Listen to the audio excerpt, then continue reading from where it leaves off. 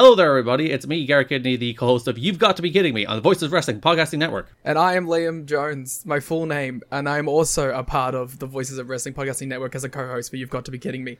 We are a TNA history podcast that covers TNA 1 month at a time. We cover all the drama, all the matches, all the Vince Russo nonsense you could ever want in your life. Have you heard of TNA? I bet you have, but would it be funnier if two people made jokes over it the whole time? Probably. So if that sounds like fun to you, check it out on this very Voices of Wrestling Podcasting Network, and Liam will do bits and whatnot. What's so special about Hero Bread's soft, fluffy, and delicious breads, buns, and tortillas? These ultra-low net-carb baked goods contain zero sugar, fewer calories, and more protein than the leading brands, and are high in fiber to support gut health. Shop now at Hero.co. This podcast is a member of the Voices of Wrestling Podcasting Network. Visit voicesofwrestling.com to hear the rest of our great podcasts, as well as show reviews, columns, opinions, and updates across the world of wrestling.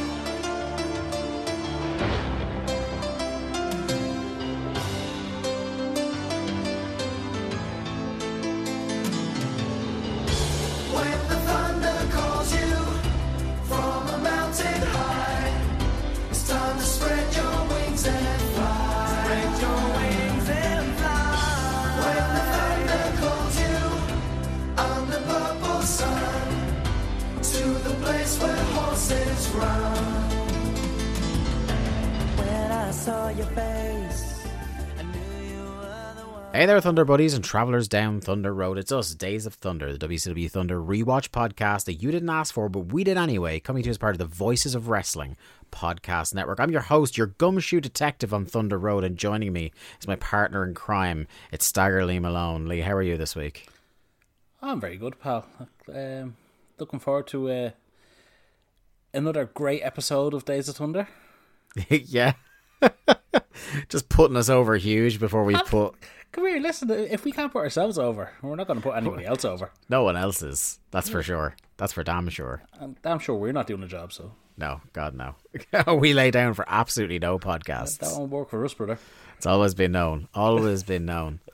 Yeah, how's your week been, my friend? Good. Yeah, listen, it's January. It's New Year. Yeah, it's a very, to borrow the phrase from Red Letter Media, it's a very fuck you, it's January this year.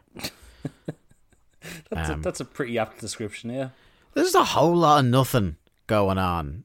And like people, I feel like just kind of, like anecdotally, people are really getting that Blue January feeling this year more than like the last couple of years. Like everybody seems like just head down.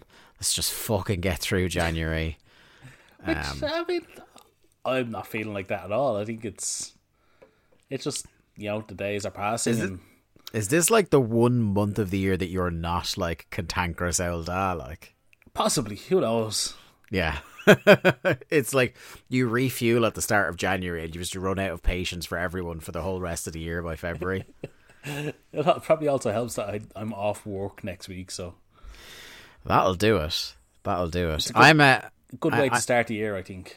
Yeah, I've got a half day tomorrow as we're recording this. I'm going to go see John Mulaney live in Dublin. Nice. It's my first comedy gig since COVID, and my first time back in the Olympia, which is my favourite live venue in Dublin since COVID. So I'm excited for that. I was just going to say, at least he's not playing a huge venue. Yeah, I don't really dig the massive arenas for comedy. You know, like the 10,000 seater plus. Don't get it.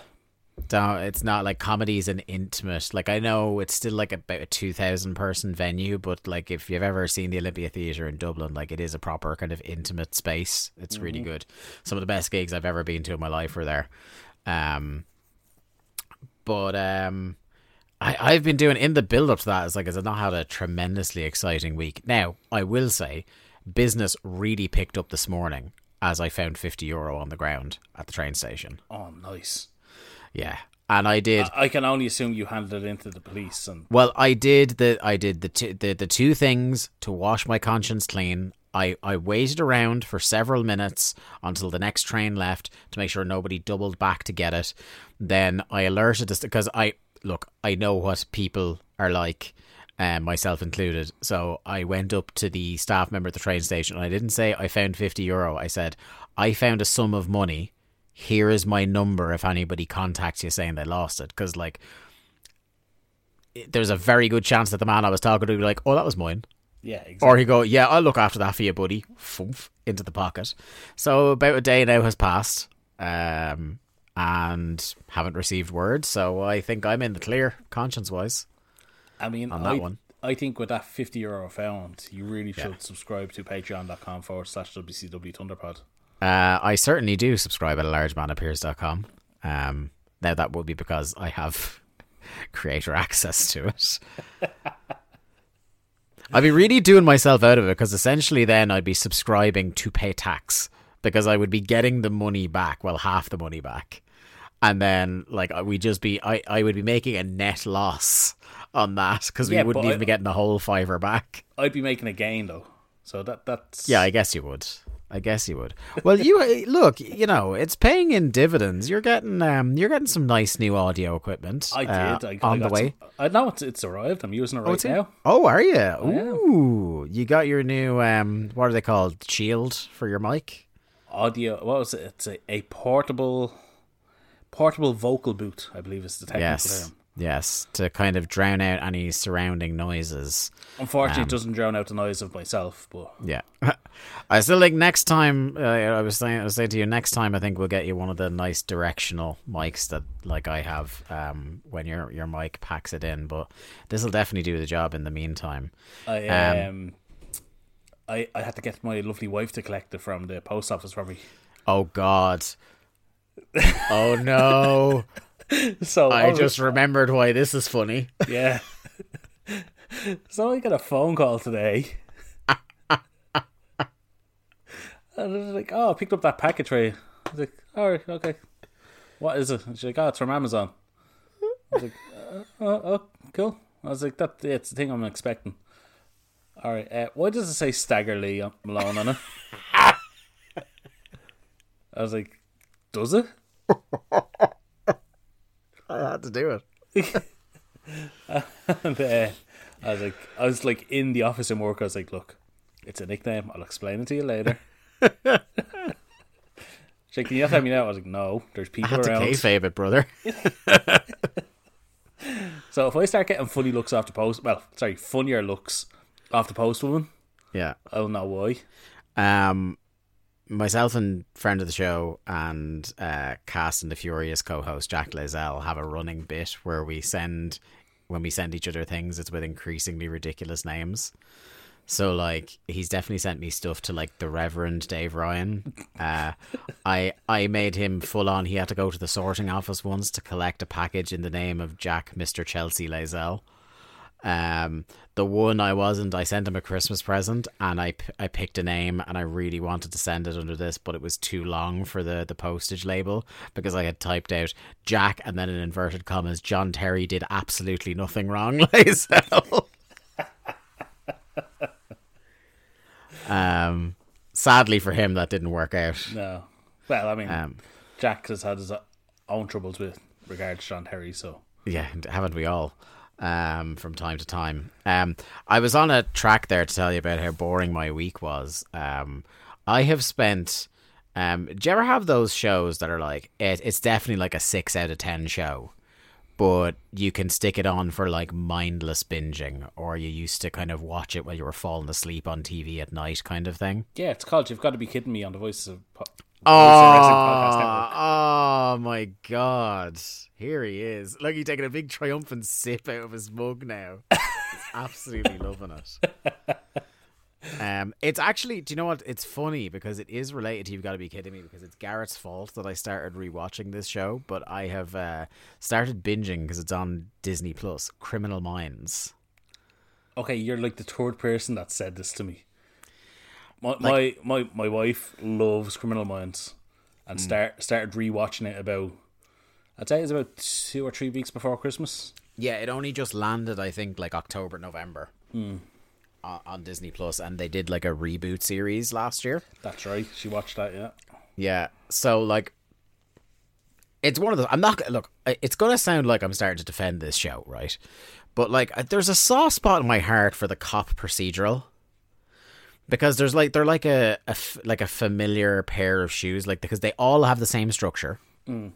They're all tight little 1 hour stories. If you miss an episode, it doesn't fucking matter. There's very rarely like an overarching season theme.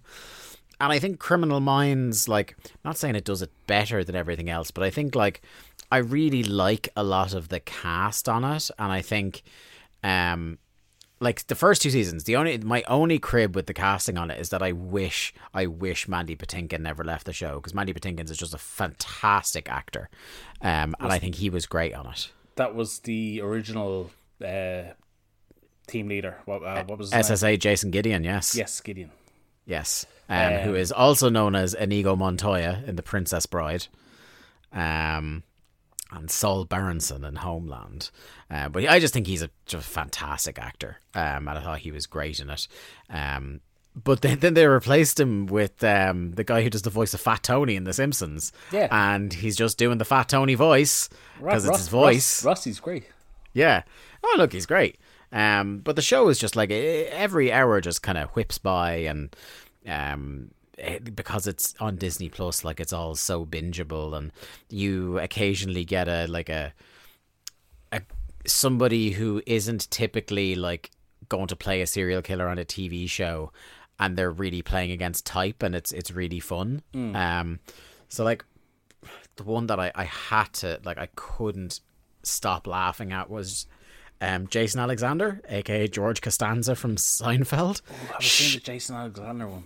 He shows up in an episode as this guy looks like fucking Colonel Sanders, but with longer hair, and like he's professing to have achieved like the perfect serial kill and stuff like that. They all have to figure it out, and he's just like, you know, doing all these weird expressions, like really hamming it up.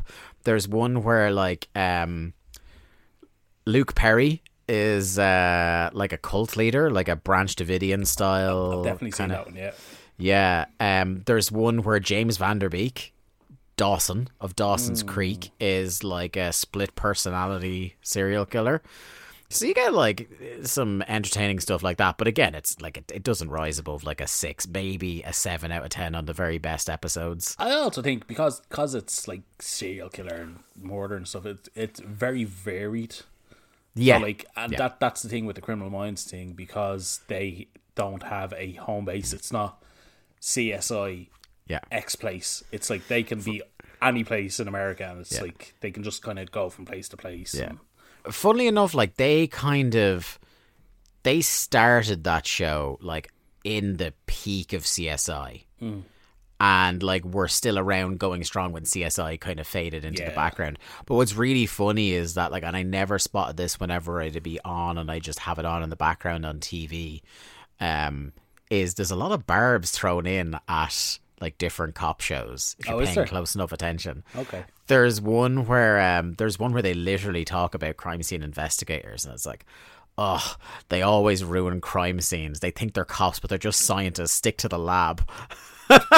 They just move on. Like, there was no reason to say it. Like, they were just trying to stick the shoe in on CSI. It just reminded me very much of like the whatever WWE or AEW people take a shot.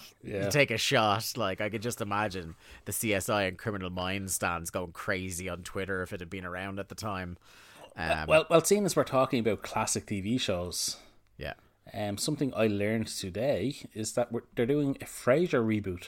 They are, without David Hyde Pierce, though. Oh, I didn't realise that. Oh, do you not know who's... I do. Nicholas Lyndhurst. Yes, that's how I learned of it, yeah. A.K.A. Rodney from Only Fools and Horses is going to be one of the leads in the Frasier reboot. Look, we've all been burned before, so I won't hold out much hope. But I will say another thing that happened to me because of Garrett Kidney is that last year I rewatched all of Frasier, and genuinely in the top 5 comedic characters in the history of television, Frasier Crane. Yeah, it's great. As a kid, like a teenager, I thought it was a great show. Now, I haven't gone back to revisit it in full, but I do watch episodes here to there. It's still so good. Yeah, I can imagine it's even better as an adult. And it doesn't dip. Like, there's no bad season of Frasier. There's like a couple of not as good episodes, and there's a couple of times where they kind of sort of repeat the same premise. But like, it's such a consistently strong show for so long. I would like, you should get that. I think they do like every so often. Paramount Plus does the free month. You should definitely get the free month and just binge some Frasier. Maybe do that with your week off. Hey, listen, I have access to everything that ever existed. That's all I'll say. You can purchase it at a certain point. Hey, hard left turn. Hulk Hogan's a Scientologist. Good for Scientology. Did you see this? Is Yes, like literally I literally saw it a couple of minutes ago. Couple of minutes before we got online. This was like, I think the original tweet about it was a few days ago, but it kind of just burst into the wrestling bubble tonight. Do you know what? Like, I think it's all very funny, and they deserve each other, Scientology and the Hulkster. And I have enjoyed the tweets that have varied from talking about how like he's going to be the first person ever like thrown out of the church for being too annoying, or he's going to like politic his way into actually being the deity of Scientology. Being the god, yeah. He'll supplant L. Ron Hubbard.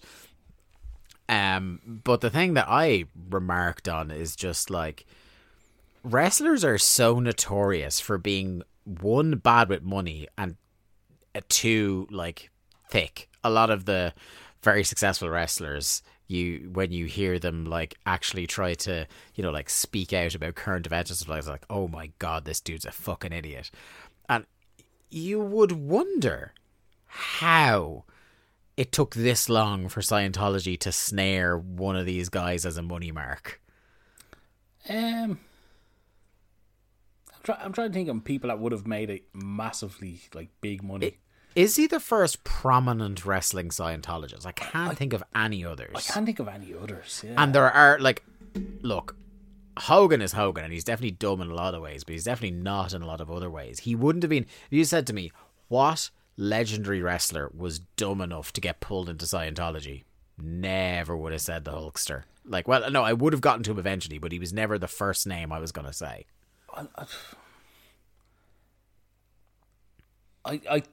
Is Hulk working a grift here? Is he working them? He's always working a grift, whether he knows it or not. Just as much as they're working him, do you think he's working something? Yeah, perhaps he's working himself into a cult, brother. Final thing I wanted to say before we start the kind of the Thunder review is as we are recording this, last night I finished, and at the moment you are progressing through your Match of the Year top 10 for Voices of Wrestling. That's one way of putting it. You haven't started it at all I haven't, yet, have you? No. You're an absolute mess. I will say it's going to be easier for you next year if you keep up with the spreadsheet, because it made it very easy for me. Look, I have in my head 15 to 20 matches that I absolutely will be considering, and it's just what order I decide to put them in. Yeah, I think I changed up the order a little bit. Like, I didn't just go, I did at first like sort my spreadsheet by star rating at the time, and then I kind of took a few out because I was like, on rewatch maybe I dock that a little bit, or it's something that I think there were matches that were less technically excellent that were more memorable. You know what I mean? So I'm quite happy with my 10. It was quite I think it was quite difficult to decide what 9 and 10 were. I think there were I had a good maybe 8 or 10 more matches that I easily could have put on a list. So deciding the last two, but I think I've probably never had an easier number one on this show. I will say I won't get too much into detail on it, because I think the Match of the Year articles are going to start dropping, and I'd like it if people could go in there and see what we thought. But also for patrons over at largemanappears.com, you and I are going to publish our top 10 lists and what we wrote about the matches, if we did write entries to go along with the matches themselves. So I will say, you're not going to write a word, are you? You're already shaking your head like... It's like right words about wrestling matches. I Doesn't sound like me. It's a long time. So yeah, it doesn't feel like that long ago though that you were an actual wrestling reviewer. Yeah. It It feels like a long time ago. Once you talked to the audio medium and you were like, oh my god, just spitting off the top of my dome is way easier. It's way easier and more fun to get heat over audio than written reviews. So I'll publish what I wrote and we'll both publish our lists. But I suppose I will. The one thing I will say is my number one, with a bullet, which I don't think anybody who has talked to me about wrestling will be massively surprised by this year, is that my number one was MJF and CM Punk dog collar match. Yeah. It's definitely in the running for me. Yeah. I'm not gonna rabbit off exactly what I said, but like in terms of what I want from pro wrestling, because there were matches that were again better wrestled. You know, like if I was going to go on pure just bell to bell, you'd be putting stuff like Shingo and Okada, a lot of the big Danielson matches from this year up really high. And not to say that none of those are on my list, but just as a piece of cohesive storytelling going into the match, spectacle on the night of the match, and then delivering what I think was a really fucking good, really fucking brutal wrestling match. The rare wrestling match on American TV or pay-per-view that delivers on the stip. You know, this is something that modern wrestling really struggles with, is we're announcing a stip. The stip is supposed to generate interest, but very seldom do you get something that lives up to the promise of the stip. You know, even like I think back to that infamous barbed wire match, which was living up to it for 80% until the piss fireworks went off. For example, I still think that match is it's a great match, phenomenal. It's so disappointing that just last like 90 seconds. But the thing is, like the 90 seconds are after the match is over. It's not even part of the match. The match itself is fucking spectacular. Yeah. There was that one moment where there's a bump out to the side of the ring. That's a little bit of an underwhelming explosion, but it's not the end of the world. But anyway, yeah, that's my top 10. In kind of thinking about, ruminating about before you actually get to writing, how are you feeling about it? Do you think it was like a particularly good year that it's going to be hard to narrow it down to 10? Are there people in your head you can already see are going to be like, there's going to be a lot of one guy or the other guy on your list? I think there's going to be a lot of FTR. Mm-hmm. There's going to be a lot of Jon Moxley. Yeah. More than likely a lot of Will Ospreay. I will have to think of what order I'm going to put certain matches. I will absolutely have the two dog collar matches will both be on my list. Yeah. Oh, the dog collar's back, baby. 100%. Yeah, they'd be the top three acts that I think will definitely be on at least twice. Yeah. And after that, it'll be how I'm feeling at that moment. Yeah. But as far as I know, submissions close this Sunday. Yes, they do.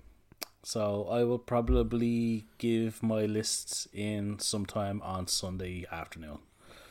Yeah, and I think once you send that to me, I think the day that the articles start dropping on Voices of Wrestling, we'll publish our full lists. Yeah. What we might do is we might publish the actual lists without any context or anything I've written, just like 2 JPEGs of the lists on the Twitter. And then if you want more detail, come to Patreon. I think that's probably how I'll do it. But we'll see. Anyway, we get into it, buddy. Let's do it. This is Thunder, episode 64. From Charleston, South Carolina, 27th of May, 1999. It's a 2.9 rating. I find it very funny. I was listening to an episode of the Deadlock podcast this week. And even several years after the acquisition, the invasion, and the gradual erosion of Raw's rating. I think 2003, 2004, I was listening to them talk about on Raw, and it was still doing ratings slightly higher than Thunder was in 1999. Mm-hmm. So it's it's a whole thing. These numbers are going to be very. I'm very glad we started adding these numbers, because it's going to be interesting to see the direction in which they go over the coming months and how quickly they go in that direction. Yeah, we're actually rapidly approaching some big arrivals. There is one on this show. There's like a lot of harbingers of the death rattle era of WCW starting over the next few months. Yeah. And there's one arrival that I actually forgot about, but as the show progressed, I was like, oh yeah, that person's coming. I have two who debut on Nitro flagged up for episodes of Nights of Nitro that we won't miss. But something I had toyed with doing in the back of my head was to keep on the show like a running countdown how many shows we are away from Russo. God. Please don't do that. Because I have a number. I know, and it is like it is going to be by the end of 2023 we're going to be in the Vince Russo era. Because it is less than 6 months. It's actually about 5 months in 1999 time away, so about 10 months of podcasting away. Great way to spend our Christmas. We're getting there. Oh, we're getting there. And, oh God, we're going to be in December. Fucking talking about Vince Russo. Yeah. Ugh. The most festive topic of all. It's funny, much like us setting up the call tonight before we recorded, we got a technical difficulties disclaimer at the start of Thunder, which usually happens when there's like satellite outs or something like that. We've had like a couple of matches where there's some freezing and some jump cuts and stuff like this, but this is the first one where, and we'll mention it when it happens, is like we pretty much lost half a match because of the technical difficulties, and it seemed to be the only technical difficulty that happened. And given the match that was happening, there's every possibility that someone deliberately kicked out a cable so it wouldn't get broadcast. I think this is somebody's recording and they just flipped over to fucking Nash Bridges or whatever on the other channel. Yeah. Do you remember that? Like, oh, the kids today, Lee. The kids today don't understand that if you were like recording something on video and you change the channel, you would be recording. Yeah. Listen, kids have no idea. They have no idea, Lee. No idea at all. We get a Nitro flashback of Savage. This is the last 2 Nitros of Savage. He's out of control, Lee. He's going crazy. And it was scored to some incredibly aggressive 90s house music. Yeah, well, that's what Macho was all about. It's like, imagine any movie from 1999 where there's a scene in a nightclub. That was the music. Yeah, it's like, have you seen a Guy Ritchie movie? You've heard this music. Yeah. Have you seen an anti-video piracy ad? It's that music. Actually, speaking of anti-piracy. Okay. Have you? What about Paul Burchill? That's a different type of piracy. We all know within wrestling, the anti-piracy company was always Progress. Yeah. Well, did you know that Progress, ICW, and WXW are getting sacked off the network? I did see this as being discontinued in like a day or two. It'll have been discontinued by the time that we log on. Yeah. But Vince isn't back. No.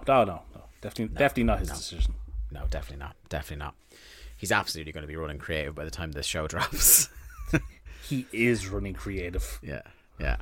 So Tenay says, this is a great segue. Tenay says there's an uneasy feeling in the building. As the leader of the Madness Search and Destroy mission is on his way to Thunder. Tenay says Rick Steiner has also challenged Sting to a cage match at the Astrodome next week, and the challenge was accepted. It's a pretty big Nitro. Hang on, the biggest news there is they're running the fucking Astrodome for Nitro. Yeah, for Nitro. Not for the pay-per-view. They've probably sold it out and done a pretty fucking hefty advance. Because tickets were probably bought up long before the creative turned to shit. Yeah. Yeah, because it would have been like, what, a few months ago the tickets would have got on sale, which is before the real turn of the screw.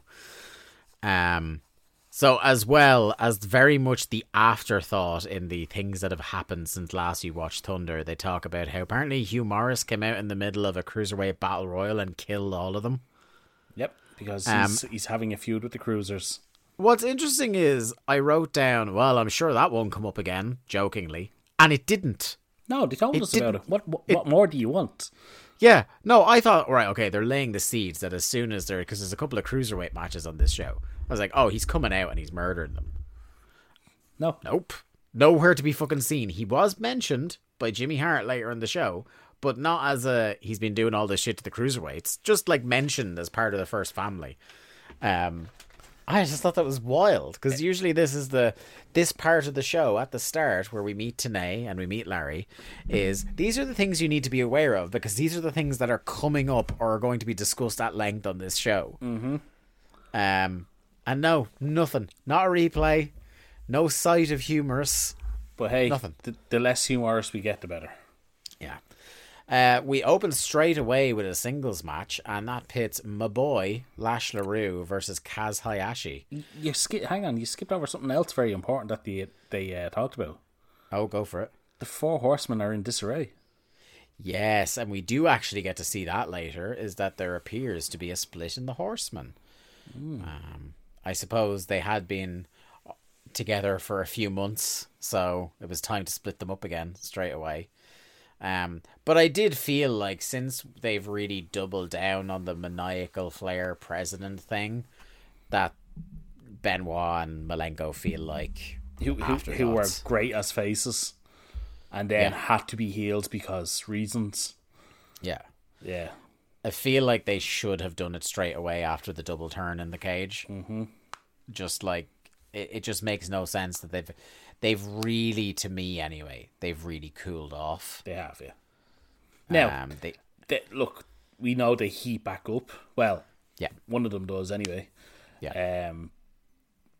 And there's obviously going to be a new faction fairly soon involving Benoit and Malenko. Yes. Which that was when they start talking about the dissension of the Horsemen, that was when it went off my head going, oh yeah, Shane Douglas is about to come in. Yes, he is. And we do have a Knights of Nitro for the arrival of the franchise. What? Yes. Oh, I've booked it. Oh, God. Because he's one, right? Shane Douglas is one of these guys who I am fascinated, almost more than anybody will talk about, probably, to reevaluate his run. Why? Because I remember this guy is all over TV. But he's all over TV at a time where, like, I think Jarrett, when he arrives later in the year, is all over TV as well and is much more obnoxious and less welcome. And I wonder, not to the extent that we had a turnaround on Raven, are we going to at least enjoy that Shane Douglas is doing the obnoxious heel bit, but he is pretty much slotted in the mid-card, so it's kind of grand that way. Much like I'm also, the other stuff from the bad era of Nitro and Thunder I'm excited to look back on is fucking Lance Storm and the boys. Oh yeah, Team Canada. We've always talked about that. Yeah, I'm looking forward to reevaluating them. And what is the other one? Oh, there was one I had in my head there. Oh yeah, even though I know exactly where it goes, I'm interested to see, without the kind of like trying to think back about it, how quickly did they fuck up Mike Awesome? Pretty quickly. But yeah. No, look, yeah, I agree. I think Douglas, I don't know that a rewatch is going to be any kinder to him than anyone would have been at the time. He pretty quickly goes from faction leader to New Bloods to whatever fucking followed that. Yeah, I don't know. Shane Douglas does nothing for me. I don't think his work has ever necessarily done anything for me, but I think like as a kind of like a venom spitting mid card heel, I think he I you know, I don't have any problem with him. A mouthpiece for Saturn, Malenko and Benoit. Yeah. We'll see. Yeah. But anyway, the Raging Cage and Lash LaRue. has now invested a little bit of money in getting a t-shirt made and I think slightly better gear as well. So it's not quite like he's not quite reinvented the wheel with his gear, but he's gotten rid of the incredibly basic just plain red tights and he's added like some black to it, and like it doesn't look like his first pair of wrestling school tights anymore. So like he's slowly getting there. I have to ask, do you still have that t-shirt in your wardrobe? If only. There has been a lot of temptation to try and source a Lash LaRue t-shirt just to pop you on the show, or when I eventually do get my hair cut off to keep in some sideburns, again just to pop you and then shave them off immediately. I mean, all I'm saying is Lash works weddings. I mean, look, I'm just putting it out there. Well, look, if I'm going to book a wrestling personality from WCW for my wedding, it's going to be Father James Mitchell to do like some Iron Maiden or something like that. Like that's the one you book. Let's all be honest with each other. You might even get some of that good Patreon money off guard for that one. Yeah, just like again, if you do a football related one, you got to book DJ Pat Nevin to do the music at your wedding. Like it's what you've got to do. But in spite of the, I like that you're saying that Pat Nevin, who was probably finished as a footballer before you were born. Yeah, 100%. But I know him as meme DJ Pat Nevin. Yeah, we love Kaz in spite of the Glacier entrance gear. That is a bad fit, literally and metaphorically. I was kind of happy to see these guys get a few minutes to do some razzling. I think this is a good guy to put Lash against while he's still getting miles on the clock. Kaz at his age is already so pretty experienced. So experienced, so buttery smooth. Can work with anybody, can work any style. Didn't like how this match started off with a rare gaffe from Mike Tenay, who describes this match as, and I quote, "Crawdads versus Sushi," and that is your "is that racist" moment of the night. All signs point to yes, if you ask me. I'm pretty sure Larry said it before him, and he was just parroting what Larry said. Larry had a thing about how it was. He was talking about how they like eat fish and stuff down in the bayou. And then like something about, of course, Kaz Hayashi would be no stranger to fish himself. Like it was just the most kind of meandering into racist territory, like tangent you've heard in quite a while on this show. What I have to ask is, where is it on the MJF scale of racism towards a wrestler?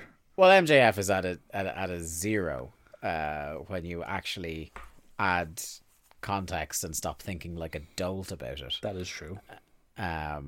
Whereas this actually was like I wouldn't say like deliberately I wouldn't say trying to be racist. I don't think it was malicious what you were saying. I think it's what is the turn of phrase that would have been used back in the day would have been racially insensitive. Yes. Like I definitely think it's ignorant and insensitive, and like where I wouldn't for a second think Mike Tenay was like, oh yeah, I gotta stick the shoe in on the Japanese on this show. I don't think he was thinking that at all. But images of Pearl Harbor running through his mind, like it certainly was an ill thought out attempt at a riff on what Larry said, and because it's 1999, I don't think either one of them thought for a single second. 100%. Yeah.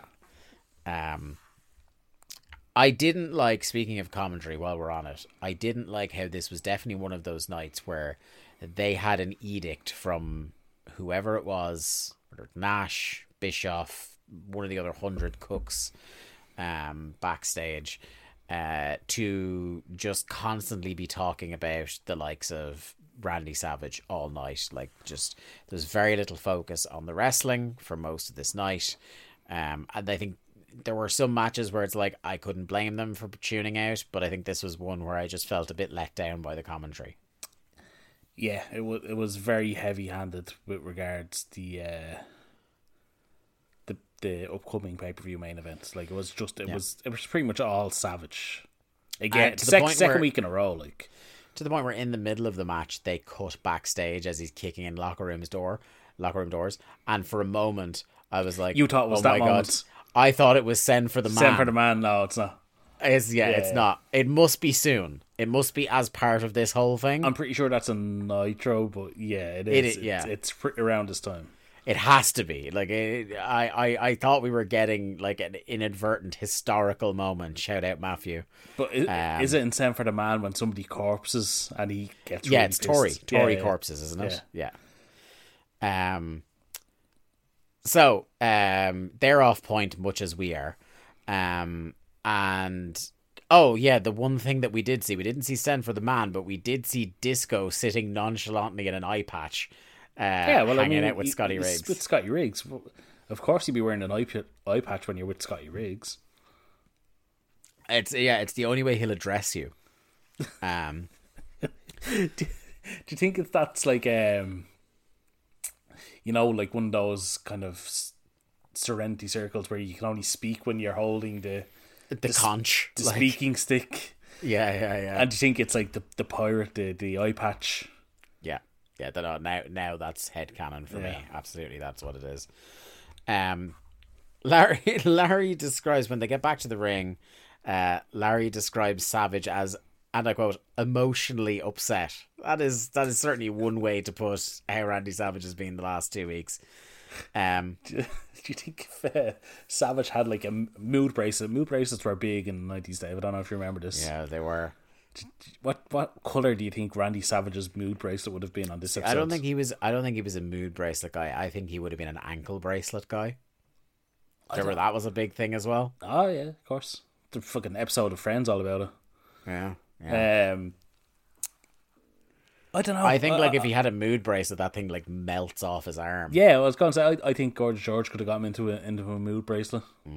Yeah, she has that kind of like into new agey stuff vibe. Like always lighting incense around the apartment, kind of.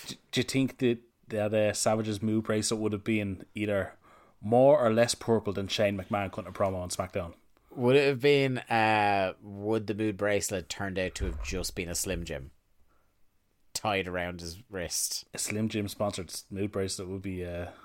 Oh look, I tell you, there's money left on the table with that. Absolutely. What's your mood? Hungry. And to say, what's your mood? Not hungry anymore. There you go. The crowd starts booing Kaz. Kaz is doing like playing heel here, and you can tell because he's got stubble. Like, I don't know if you know. booing. I don't know if you noticed this, Dave. Kaz actually good looking guy. Good looking guy. He does a suplex float over into like an inverted full Nelson of sorts. I think they just maybe fucked it a little what they were trying to do, and that's just what they settled on. They just rolled with it, yeah. And that's when I realised they're not just booing Kaz, because for the first time, and think now of some of the absolute tripe we've been served up on this show over the years, and this is the first time on Thunder that I can recall ever hearing a "you both suck" chant. Yeah, I thought it took me a second. I was like, surely they're not chanting that, and I had to kind of turn up the volume. I was like, oh no. I felt so bad for them. Because it wasn't a bad match. It was just a match, and it was completely competent, and they did fine compared to some of, like you say, Vincent has wrestled multiple times. Yeah, on our show. Stevie. Oh, I'm looking at the match that's coming up next, and I was like, the fucking gall of you people. I was gonna say Stevie Ray put me to sleep. Yeah, 4 times was it? Fucking numerous times. Yeah, the 2 people in the next match.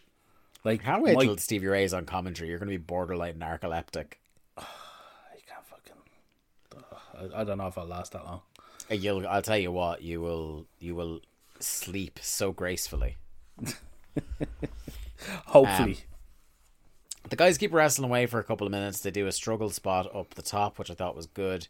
Kaz knocks down Lash, goes for a dive, but LaRue hits a mid-air dropkick on him, which I thought was a little bit awkward. I think he mistimed it a little and may have caught him a bit too flush with the dropkick.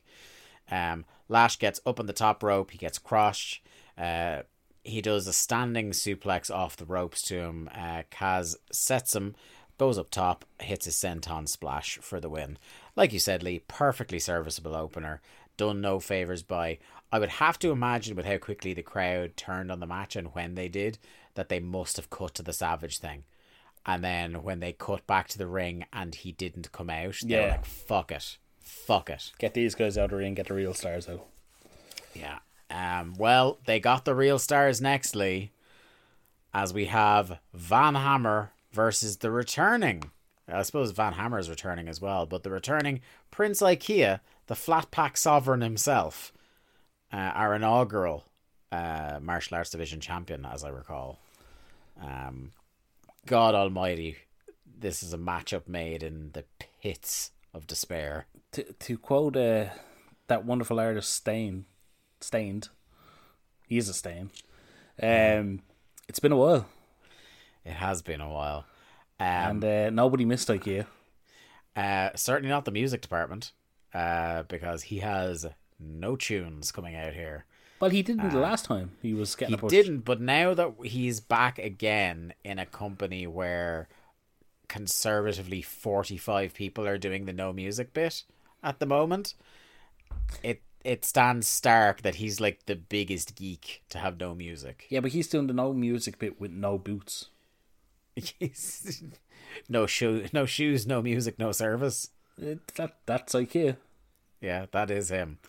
And now Van Hammer is a baddie again. And do you know how? Because he hates peace. Hates it. I don't know. I'm not a big fan of peace myself. He's got a well. He is a fucking piece. I'll tell you that. He's got his dungarees that have something about like anti-peace or no peace or something like that written on it. It's fucking stupid. He's got a leather jacket, so you know he's a bad guy. He's a leather daddy now, yeah. Yeah, he just reminded me of the just in terms of ill-fitting leather jacket stakes, it reminds me of maybe the greatest cameo of all time when Michael Cera shows up in Twin Peaks. If you have not seen that one scene where he shows up in Twin Peaks, and I have absolutely no idea what accent or character he is going for in that, but he's fucking swinging for the fences. That's just what Van Hammer's get up here reminded me of.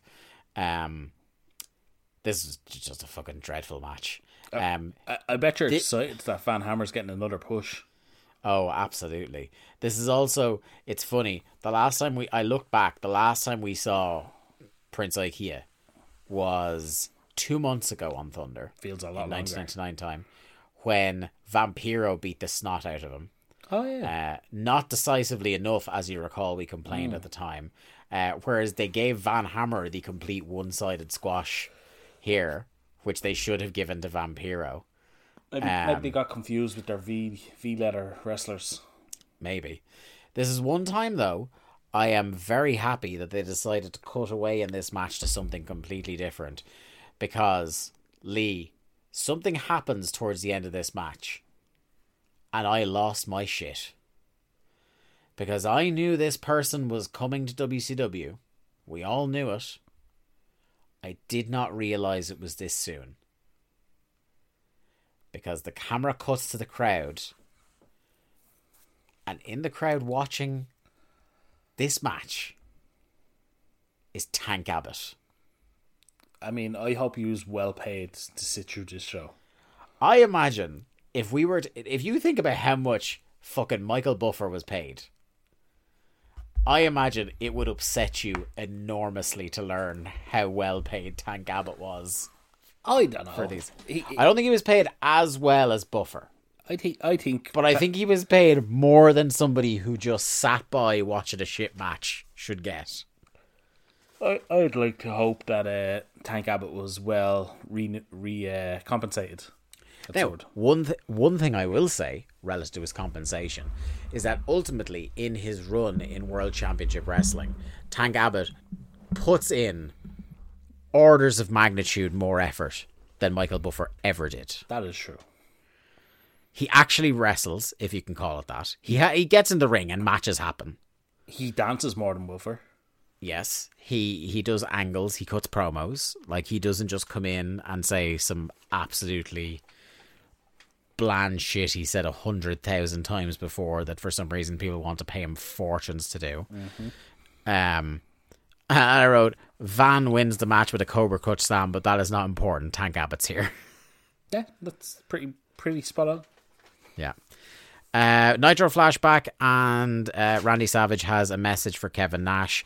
And we get, like, I thought this was just the angle from 2 weeks ago until I think it was Tony on commentary said it's happening again, where Savage and the women beat down Nash and cover him in lipstick again. I think that was Tony just having an existential crisis going, oh, fuck, it's happening again. Yeah. I can't blame Tony at this stage. And it's entirely possible that someone accidentally printed out like a page out of the previous week's Nitro script and they all thought they were supposed to do the same angle again. Just couldn't put that past them. I mean, Kevin Nash is a genius booker, so... Now we've got Randy Savage and the women are out to talk to Mean Gene. We need to talk about Gene Okerlund. Yeah. That was my big takeaway from this segment.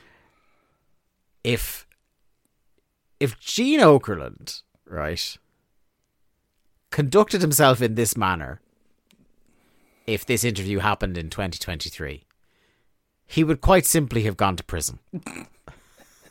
Well, Twitter prison, anyway. To borrow a phrase from our good friend Garrett, go to jail.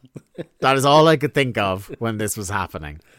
So if he gets uncomfortably close, like, but even the start of this segment where he says he's here with Macho Man Randy Savage, and then he introduces the women, and it feels like for each one of the women, like the lewdness of how he says their name gets cranked up about 20%, culminating Gorgeous George. Like the way he says Gorgeous George, I was like, that man has just climaxed in his own moderately priced suit. It's very your uncle fucking meeting the son's new girlfriend kind of thing. Like it's very creepy. Like just it's full creepy uncle. Like I say, like personal space does not exist. Yeah, he is right up in their space. So Savage, like, it's a very disappointing promo from Savage because he doesn't really say anything. It's kind of rambly and not in the fun way that Savage promos are sometimes rambly. It's basically just he takes about a minute to say he's going to beat up Kevin Nash. Yeah, it's about it. And here's the thing: we don't actually know why these two are feuding. No, he's just real mad at him. He doesn't even seem that interested in the belt. No. Like, last month it was him and Flair to get reinstated. And for some reason, Savage had this thing with DDP where he kept saving the title for him. Yeah. Now Nash is champion in spite of Savage's best fucking efforts. And it's just, okay, Savage is number one contender. I think we're going to get a lot more of that kind of thing where it's just, hey, person X is here. They're doing thing Y. Why are they doing thing Y? I don't know. Yeah. They just fucking are. They just are, and that's it. Yeah. Now, this is where Gene was already creepy. And this is where he, like, went into another gear with it because he says, and I'm almost quoting verbatim here, where when he's done talking to Savage, he turns around to the women and he says something to the effect of, when there's beautiful women around, I have to do some sampling. That's, pretty close to exactly what he says. That's fucking haunting. Haunting turn of phrase. Fucking hell. Yep. And then, as you say, like, describe the way, like, so he's basically going and asking the three of them who their favourite wrestler is. And they all say Macho Man. They do. Now, granted, it's a struggle for Gorgeous George, who forgets where the microphone is and just wanders off a couple of times. You don't actually hear her say it properly. But please describe Gene Okerlund during this process. Like, he starts off with Medusa, and Medusa is just constantly backing away from him, and he's And he's just like, oh, no, come here, come closer. He also gets the least uncomfortably close to her because she is the one with the highest chance of being able to like actually beat the shit out of him. I think all three of them handily would, but Medusa is the one who looks like she would be the most eager to beat him up. Yes, Medusa is the one that could fucking, play it off to Bischoff as, like she'd get away with it. Whereas the other two may not. Like he moves from Medusa onto Miss Madness. Yeah. And is like fucking right there, like just in her face. Yeah. And then he gets to Gorgeous George, and without even looking at him, you just know he's leering at her. And it's so uncomfortable. Yeah. He is like, by the time he gets to George, he is like, he's basically on top of her. Yeah. And like, I can't complain too much about, like I said, she's walking away from the microphone when she says Savage's name because, and she be more trying just to kinda, power walk away? She just kind of like points at Savage. Yeah. Now here's the thing: we all know the stories. Randy Savage is an incredibly jealous man. Yeah. To the point that people couldn't even joke about like, things with Elizabeth or Gorgeous George or whatever the case may be. And like all the stories of locking Elizabeth in the dressing room, blah, blah, blah, all that stuff. Mean Gene does not give a fuck. Mean Gene, I think fancied being murdered on live TV that night. Or he thought he'd get away with it. Yeah. He definitely shouldn't have. Like I said, go to fucking jail. Yes. It's horrible. I felt so uncomfortable watching this. This is genuinely the first time I've watched... Like, I've had complaints about Gene throughout our run. He's not always the best person to interview somebody. Yeah, and most of the time, like, when you see stuff like him interacting with women, it's the kind of, like... It's the eye-rolly, cringy, chauvinist stuff. Mm-hmm.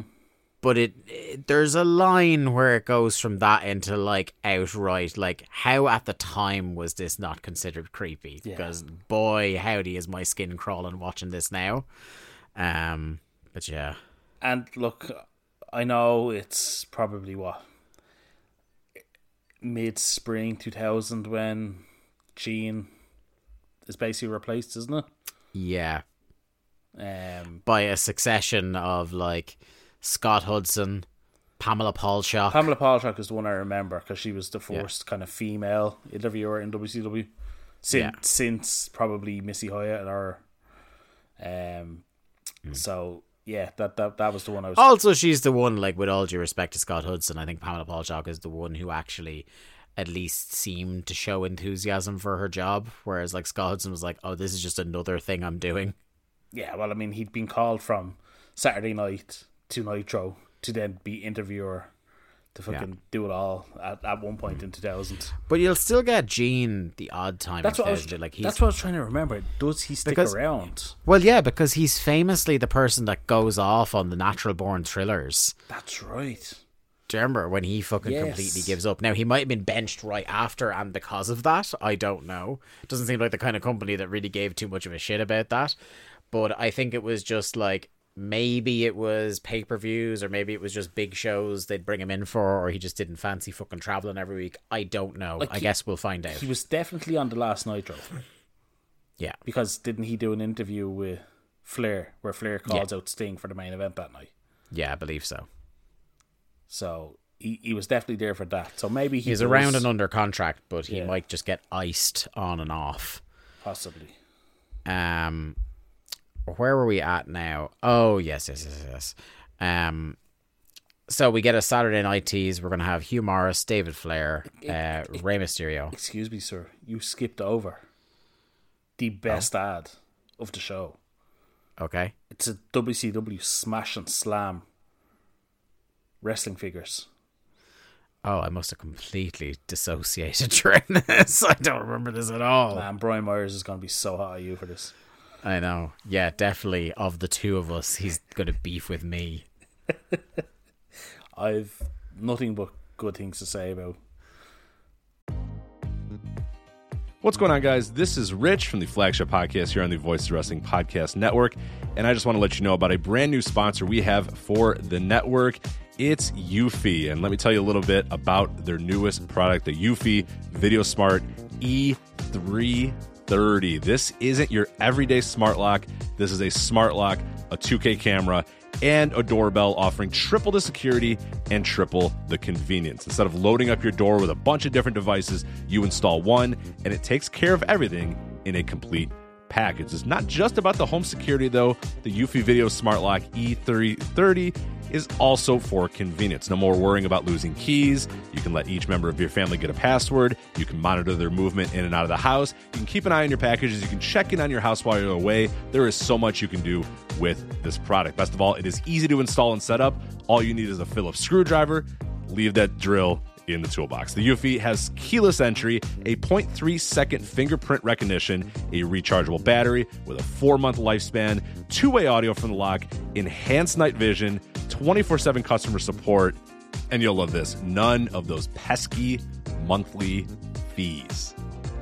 Eufy sent me a Smart Lock 330, and I've loved it so far. It allows me peace of mind when I'm at work or when I'm away on one of my patented vacations. Plus, it helps me keep track of deliveries to the house, saves me a trip back to the car if I just need to run in for something and I forgot my keys, and the two-way audio system works well for those unwanted guests at my front door. No, I do not need new siding or windows or a roof. Thank you, though. You can simply tell them you aren't interested from the comfort of your couch. Now, are you ready to ditch the others and join the Eufy revolution?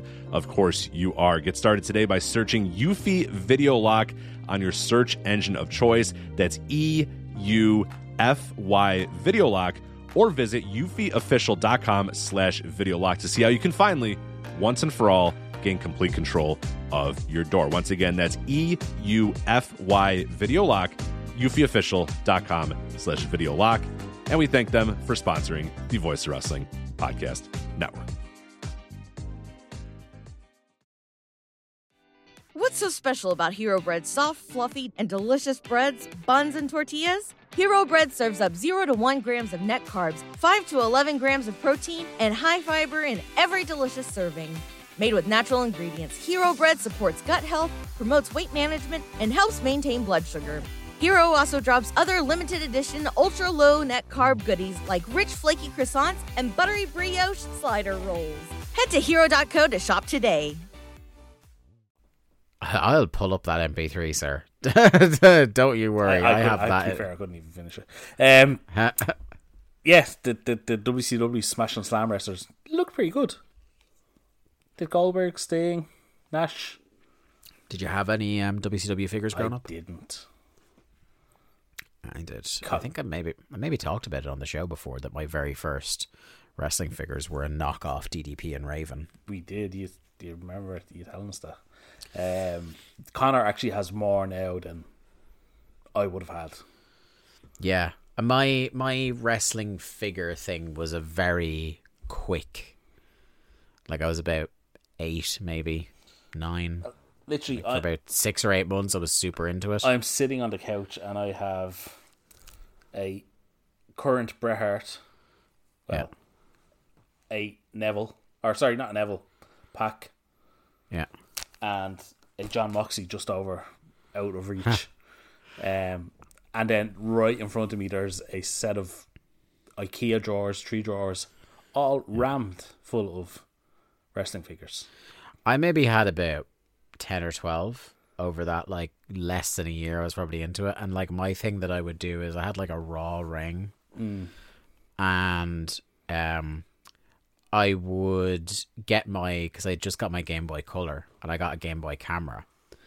And what I would do is I would use the Game Boy camera to take stills of matches you were I would telling work. Me this, yeah.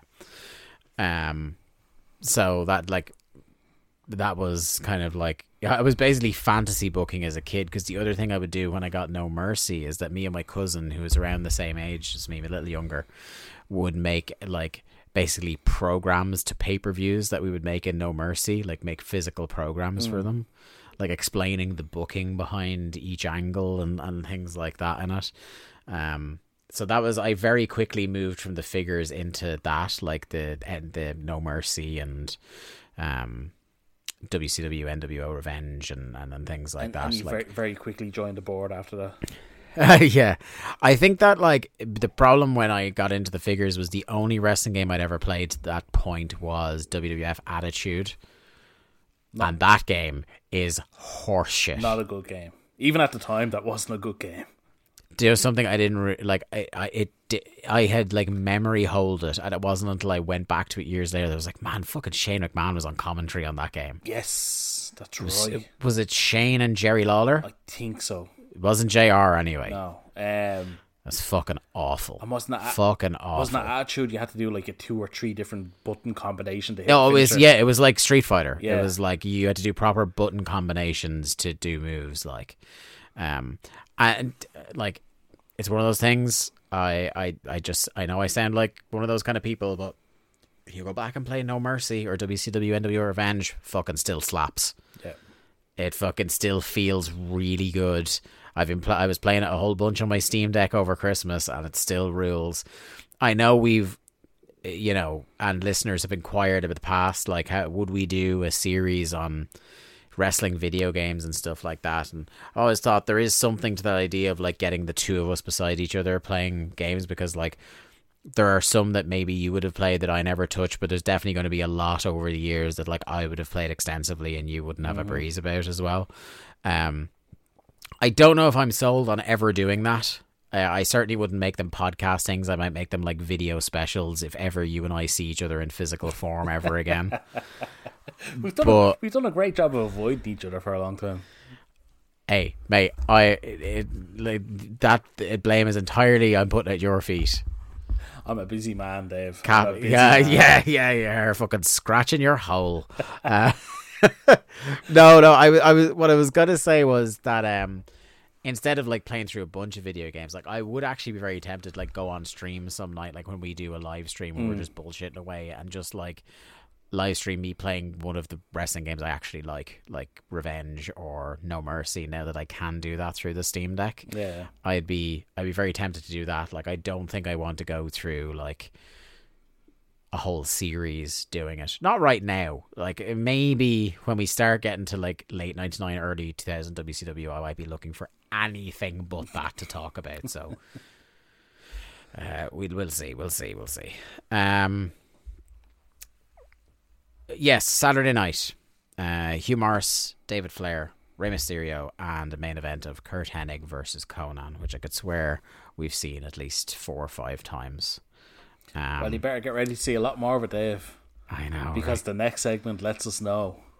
Yeah. Well, not quite the next segment, but coming up, yes. If you aren't aware, rap is crap. Oh, I looked up. We're only like a month and a half away from that music video. It's coming. Yeah. Which means we're like less than a month away from the official naming of the West Texas Rednecks. Yes. And they haven't been referred to as such. I think it's a couple of segments from now, but they do a Conan recap. No, it's his entrance, isn't it, on this show? Yes. Yeah. It's before his match with Kenny Chaos. Conan drops a Filthy Animals reference. He does. I did, and I will get to it, but I did write that down as well. But first, we have to get through the Cat versus Sonny Ono. The Cat versus Sonny Ono? Sorry, the Cat versus Vampiro. The Cat had Sonny Ono in his corner. This is just, I'm getting Thunder Brain, man. So the Cat lays out his open challenge as usual. One thing I like is we're edging, like really weirdly slowly, towards Vampiro getting a push in this company. Because now Vampiro's getting a proper entrance. He is getting all the pyro, the entire pyro budget for the show. Mm-hmm. And then he comes in and he just loses. He's still no face paint. Yeah, he's still not looking like a misfit. No, and he's still fucking losing. Yeah, so he's gone from winning matches to now losing matches. Yeah. But even when he was winning, like we were saying, he should have been winning matches decisively, and he wasn't. And now he's losing quick matches. I was like, I just don't know. It's like every segment we see him in, it's like, oh, they finally see it, and they're finally doing something with him. Nope. Well, we will say he's now dropped L Vampiro. It's just Vampiro. Yes, just Vampiro. Another bit of progress. So Sonny acts like he wants to bribe Vamp at the start of the match, but he's just creating a distraction for the cat to strike. Well, you should say the cat started this segment by coming out and challenging Scott Norton to come out and fight him. That's true. Obviously, Scott Norton's not there, so he throws out the open challenge, which Vamp answers. Yeah. But also, Sonny Ono intimidates one David Penzer until he announces the cat as the King of Soul. The King of Soul, yeah. Also teasing something. Well, teasing something that they never actually tell you was going to happen. And then it does. Yeah. Yeah. One thing I noted about this match is the crowd are really getting into Vampiro. I'm telling you, he's over since he got in. And it's funny because a guy who, like, in my head, I think of him as a heel his whole run. No, he was very in WCW. over. It's like he's really over. I remember again. He's one of the ones. Like he's not getting Goldberg reactions. No, you know what I mean? No. But it's like we're past the point of, is there something here in a babyface Vampiro run? And now it's like, yeah, there's absolutely something here, and they never go for He's it. one of the ones I remember from watching at the time, and like pre the Misfits coming in. Like, I remember being mad into Vampiro because, again, he just had that unique look and feel. Yeah. And I just love the maneuver anyway. The nail in the coffin is a great version of the Hoovy driver, the whatever you want to call it. Again, love that there was two people in the same company using the same finish with different names. I actually enjoy. I think that's good. I think that kind of helps with a move. Like, has people that utilize it differently. It gets it over. Yeah. Yeah, it's like you can have, like, two people in the company. Like, say, for example, in AEW at the moment, even though he's on gardening leave, Andrade uses the hammerlock DDT, Moxley uses the double arm DDT. And there's no, like, it doesn't take away from either man. It's restoring us to the time where a fucking DDT was a devastating maneuver. And you haven't seen it, but Garcia has now started using an elevated DDT. Oh, an execution? An execution, if you will. Yes. He started now using... You're fucking disgusted I made that comparison, you couldn't just go with an elevated DDT. It was, Gangrel just called it an elevated DDT, didn't he? No, it was the Impaler DDT. The Impaler, that's what it was, yes. Much better name than the Execution. Yeah. As a man who, again, extensively watched Shotgun and Metal around the turn of the millennium, I can tell you damn well what Gangrel called his DDT. What was Edge's shitty submission that he used for a while? Was the Educator? There was the Educator. God, there was another one. I was from Deadlock. We're talking about it. He had another. I'm going to look it up. There was like a couple of Edge puns. Well, there was the Edge-O-Matic. That was the. There's the Edge. That's the one that. Chair. No, that's the. Was that the Edge? Like the falling behind, fucking into the pin. He pulls them down from behind, like pulls them down by their head. Christian fucking stole it from him, did it better, like everything Christian does. There was somebody, there was like, did you see that thing that was going around, and it was like a picture of an x-ray of a really stressed fractured back, and it's like, what wrestler got this from carrying the biggest weight in a match? And somebody actually, was it you? No, it seems like you. It sounds like something I do, but no, it wasn't me. It was like the quote tweet was Edge Christian his entire tag run with Edge. Fair. I very much thought of you. I'm trying to find his. I can't believe I'm at Edge's Pro Wrestling Wikia page now. There was the Educator, the Edge-O-Matic, the Execution. I don't know. There's none that stick out to me as being. Oh yeah, they don't. Hold on. Execution, Educator. Oh God, do you remember he had one called, when he came back, called the Anti-Venom? No. It was his submission hold. It was a standing arm triangle. Like Kager did.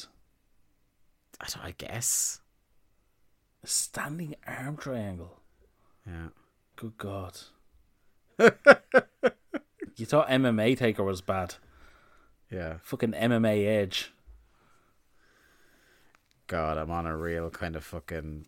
I'm in a real dark... Help me out of this. Talk about this match some more.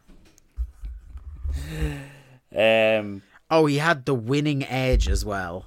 What?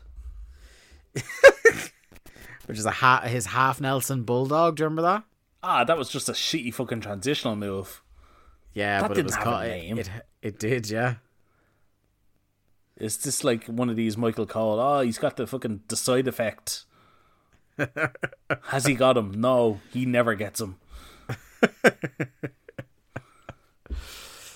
But all is not well for Vampiro getting back onto this match, because even though we think, okay, look, they're finally going to go with him, describe the semi-pathetic manner in which he doesn't win this match.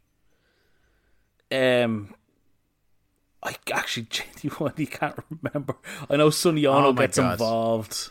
Yeah, it's the classic Sonny Ono finish where Vampiro gets whipped into the ropes and Sonny Ono gets up and roundhouse kicks him in the back. Yeah, knee in the back or whatever it was. And then he kind of runs into a really pathetic looking feliner and loses. A really bad looking feliner.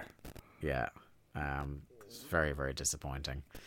Well, speaking of disappointing, Dave, before we go to the next segment, is this about something that was said on commentary during this match? No.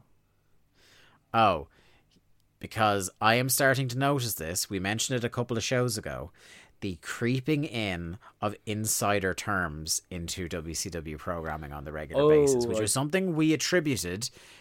I think we all attribute with our rose-tinted glasses to the Russo era, but it is fair to point out that this is absolutely happening right now, months before the man gets his hands on the company.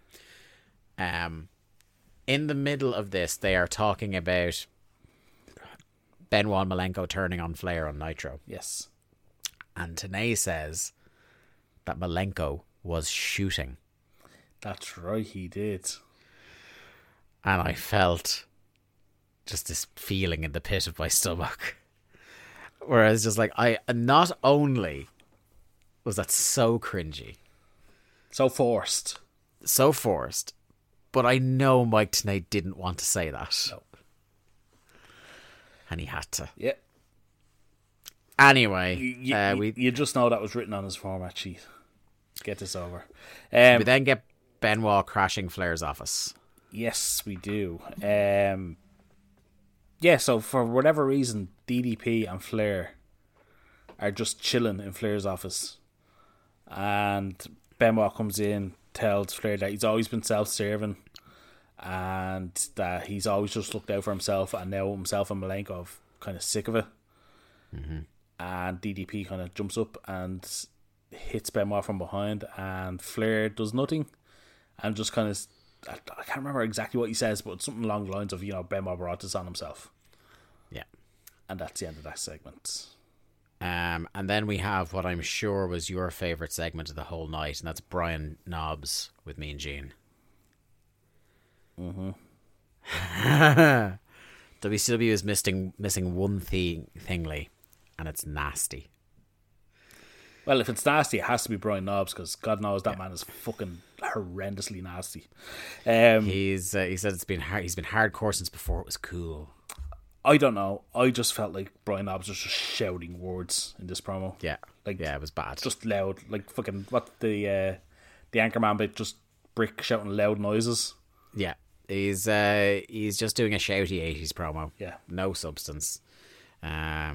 He's in the hardcore division. He's challenging Bam Bam.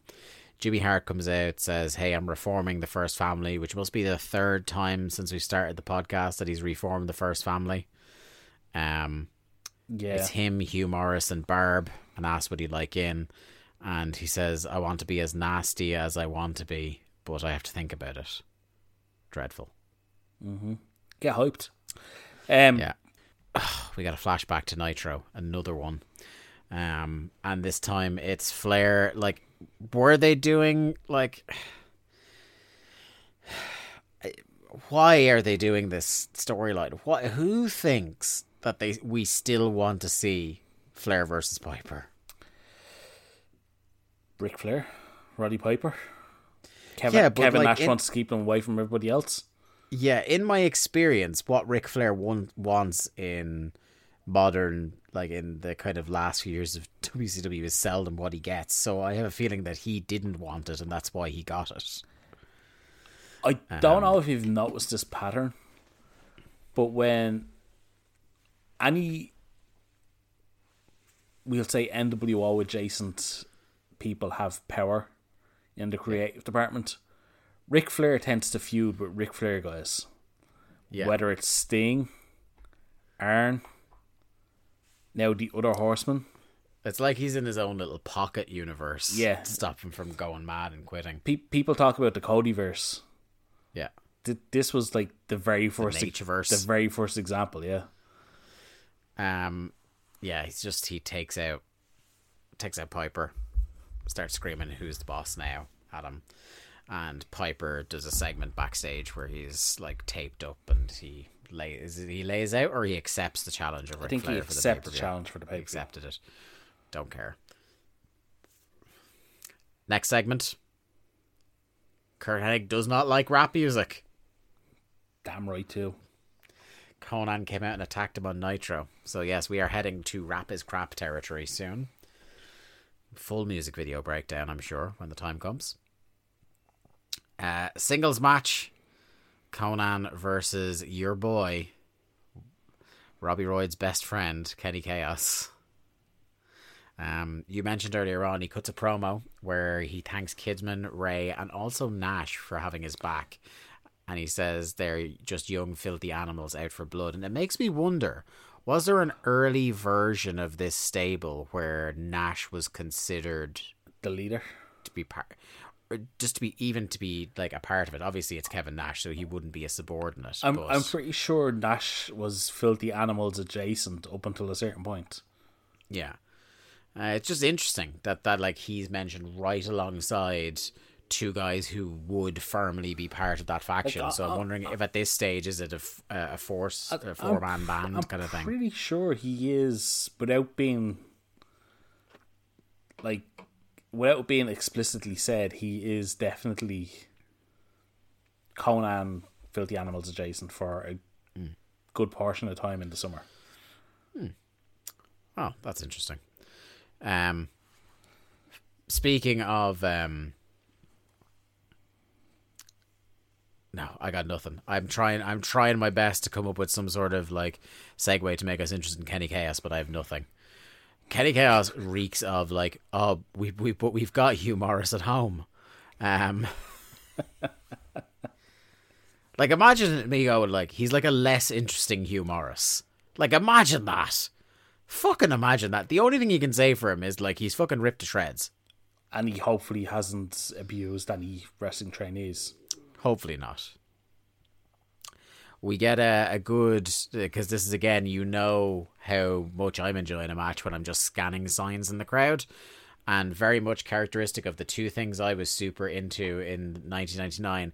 In the middle of a wrestling match, there was a Pikachu sign in the crowd, which is the first time I've noticed that. So Pokemon fever has well and truly hit the US if Pikachu is making it onto television, much in the same way Eric Cartman was making it onto TV and the crowd loads on WWF programming. Kind of big kind of difference in Pokemon and fucking South Park. It's polar opposites, real contrast. That's for sure. This match sucks shit. It's awful. For whatever reason, Kenny Chaos goes for a top rope leg drop and misses, and Conan locks into the key to Sunrise. Yeah, most of the match was wrestled with like Kenny Chaos on offense, and not only do fans not want to see Conan selling, but they don't buy it anyway. No, you know. Yeah, complete waste of time. And then we return from the break in the middle of our next match. Lenny Lane versus Evan Courageous.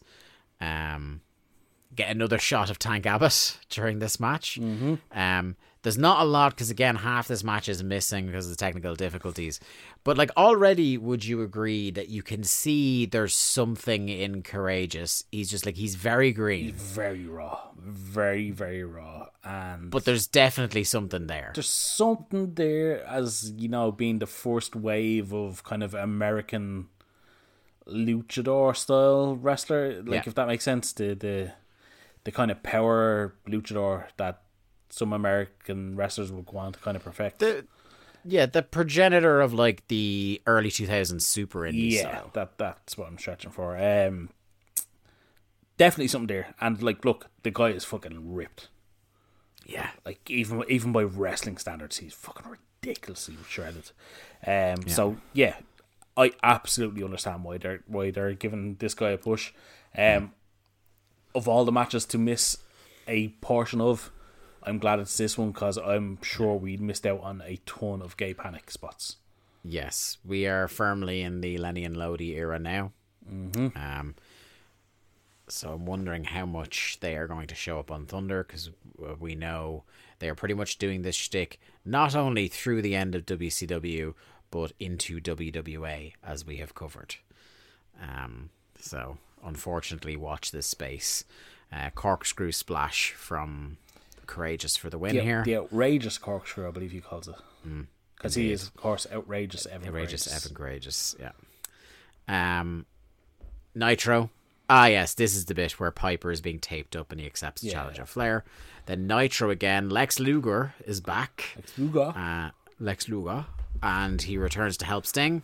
And then later on, the Sting monster truck confronts the Steiners. And I love that there is genuinely a second here where I'm like, I think Scott Steiner is going to try and fight a monster truck. And it would have been 1 million buys on pay-per-view. Do you remember that? The Hulk Hogan fucking giant.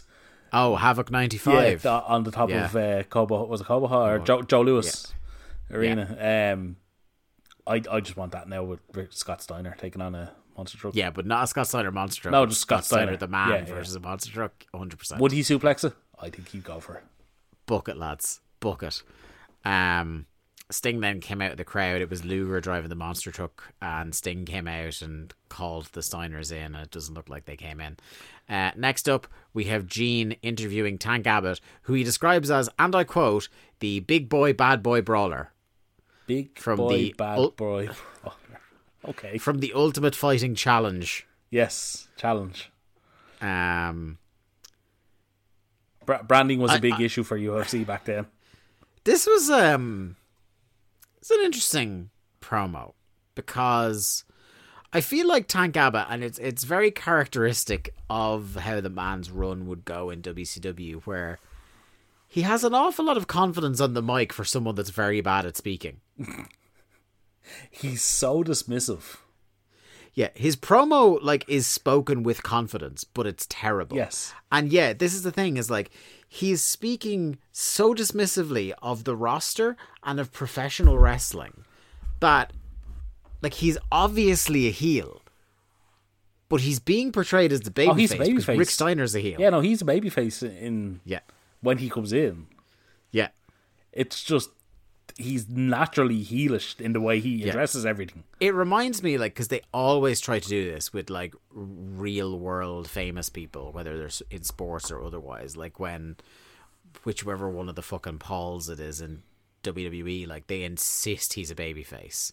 Or remember when Floyd Mayweather came in? Oh my god! And they tried to book him like a babyface for months. Rey Mysterio's friend, Floyd Mayweather. Yeah. But do you know what? Remember that fucking angle where Big Show punched him?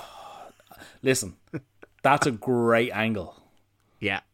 An all-time great angle that with No Way Out 2006?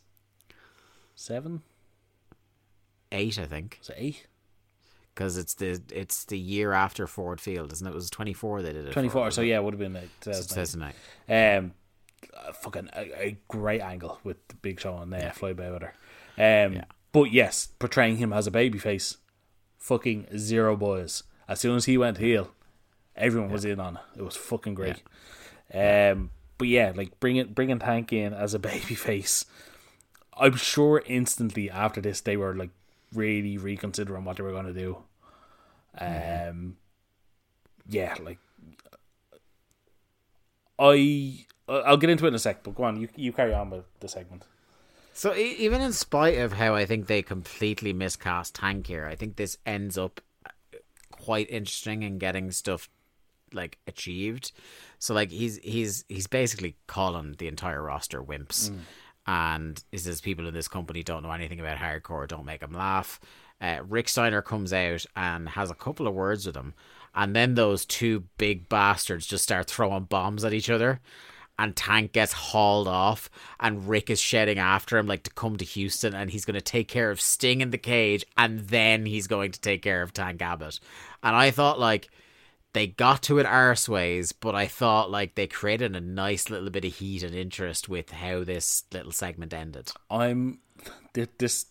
This one segment has me reconsidering all of my views on Rick Steiner heel. Yeah. Because Is it because he's actually a babyface in this segment? No. How heelish Tank Abbott is. I genuinely think this is one of the best pull-apart brawls because it doesn't go forever. If you watch closely, you can see Steiner protects him on the first punch. Yeah. Which looks pretty fucking great. And then after that, they're just the two of them are just thrown. Yeah. And you can't say for sure whether anything lands, but they're absolutely, the two of them are swinging. Yeah. And I love that as soon as they're pulled apart, Tank Abbott is looking pissed and wants to go. Yeah. And he's getting dragged away by like a ton of security. The smile's been wiped off his face. Yeah. And when Tank is subdued by security, all of a sudden Rick gets even braver. Yeah. I thought this starts baiting him then. Fucking great segment. Yeah. I think if you had started off and like if Rick Steiner was still actually a babyface and you were planning to make Tank Abbott a heel, I think this is a red hot angle. And I don't often say this. Yeah. I absolutely want to watch the Nitro to see the Sting Steiner cage match and how Tank gets involved. And that's the highest praise I can give it. You know, WCW at this time, there's a very good chance that he's not even on the show. He probably turns heel in the cage. Fucking look. Yeah. But no, I think it was a fucking home run segment. Then we get to see how the Horsemen turned on Flair. So it was backstage on Nitro, and Flair booked DDP and Bam Bam in a tag title match at the pay-per-view, and the Horsemen are fuming, and they side with Piper later on the show. And this is when a big penny dropped with me about what this week was. And this was 4 days after Owen Hart died. Oh, fuck. Because they were wearing black armbands. They were. In their match on Nitro, and Benoit was wearing a black armband. And this this Thunder was on the 27th of May, 1999, and Over the Edge was the 23rd of May. Do you know what? I noticed the black armband and I was like, I wonder who that's for. And I never twigged in my mind. Yeah. And put two together. Man, like, that's... I was like, because Rick Rude was a few weeks ago. Yeah. I was like, who else died? Oh God, and my heart just sank. Oh, shit. And it's one of those where like it's historically, because obviously they will be doing the tribute match. The tribute match. I don't feel like that's a thing where I want to do like, it's historically significant in some ways that they did the match, and it's a great fucking match. But like, I don't think I have any interest in covering it necessarily. I don't know about you. This isn't something we've actually talked about. But I just don't feel like that's.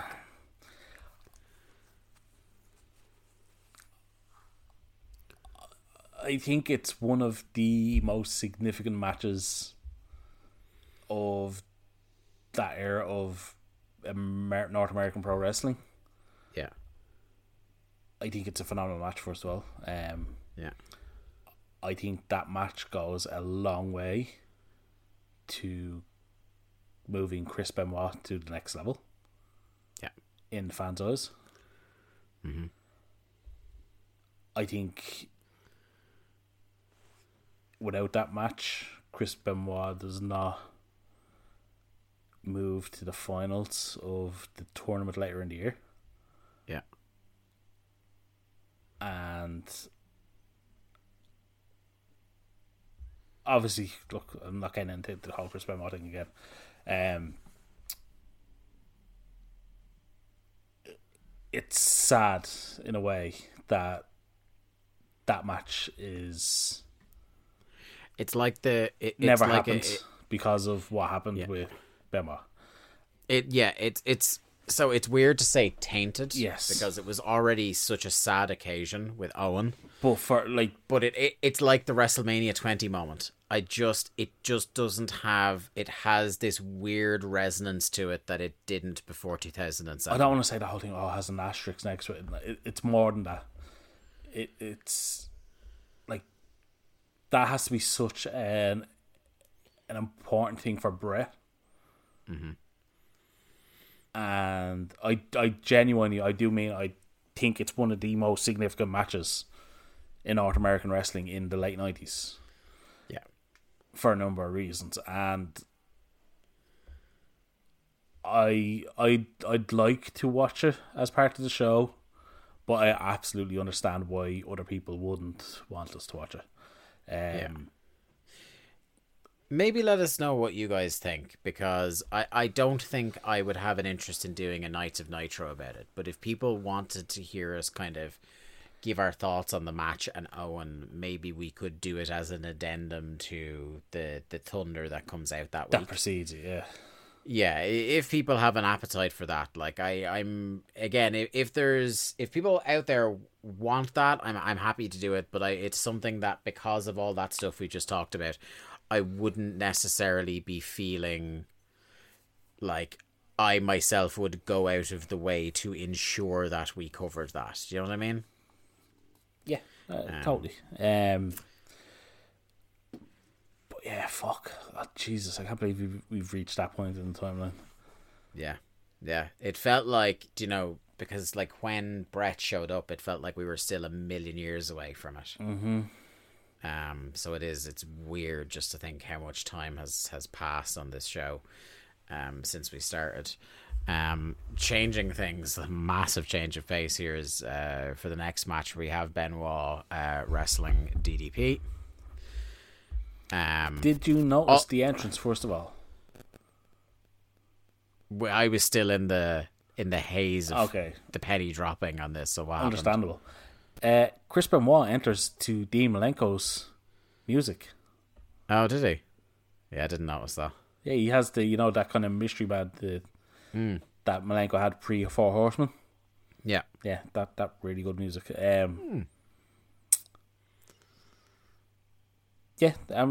Just fucking broader thoughts. Really good match. Yeah, it was really good. Like it started off at a great pace. We almost had an immediate finish from a crossface. Mm-hmm. Big dive right after that, and then Page takes over.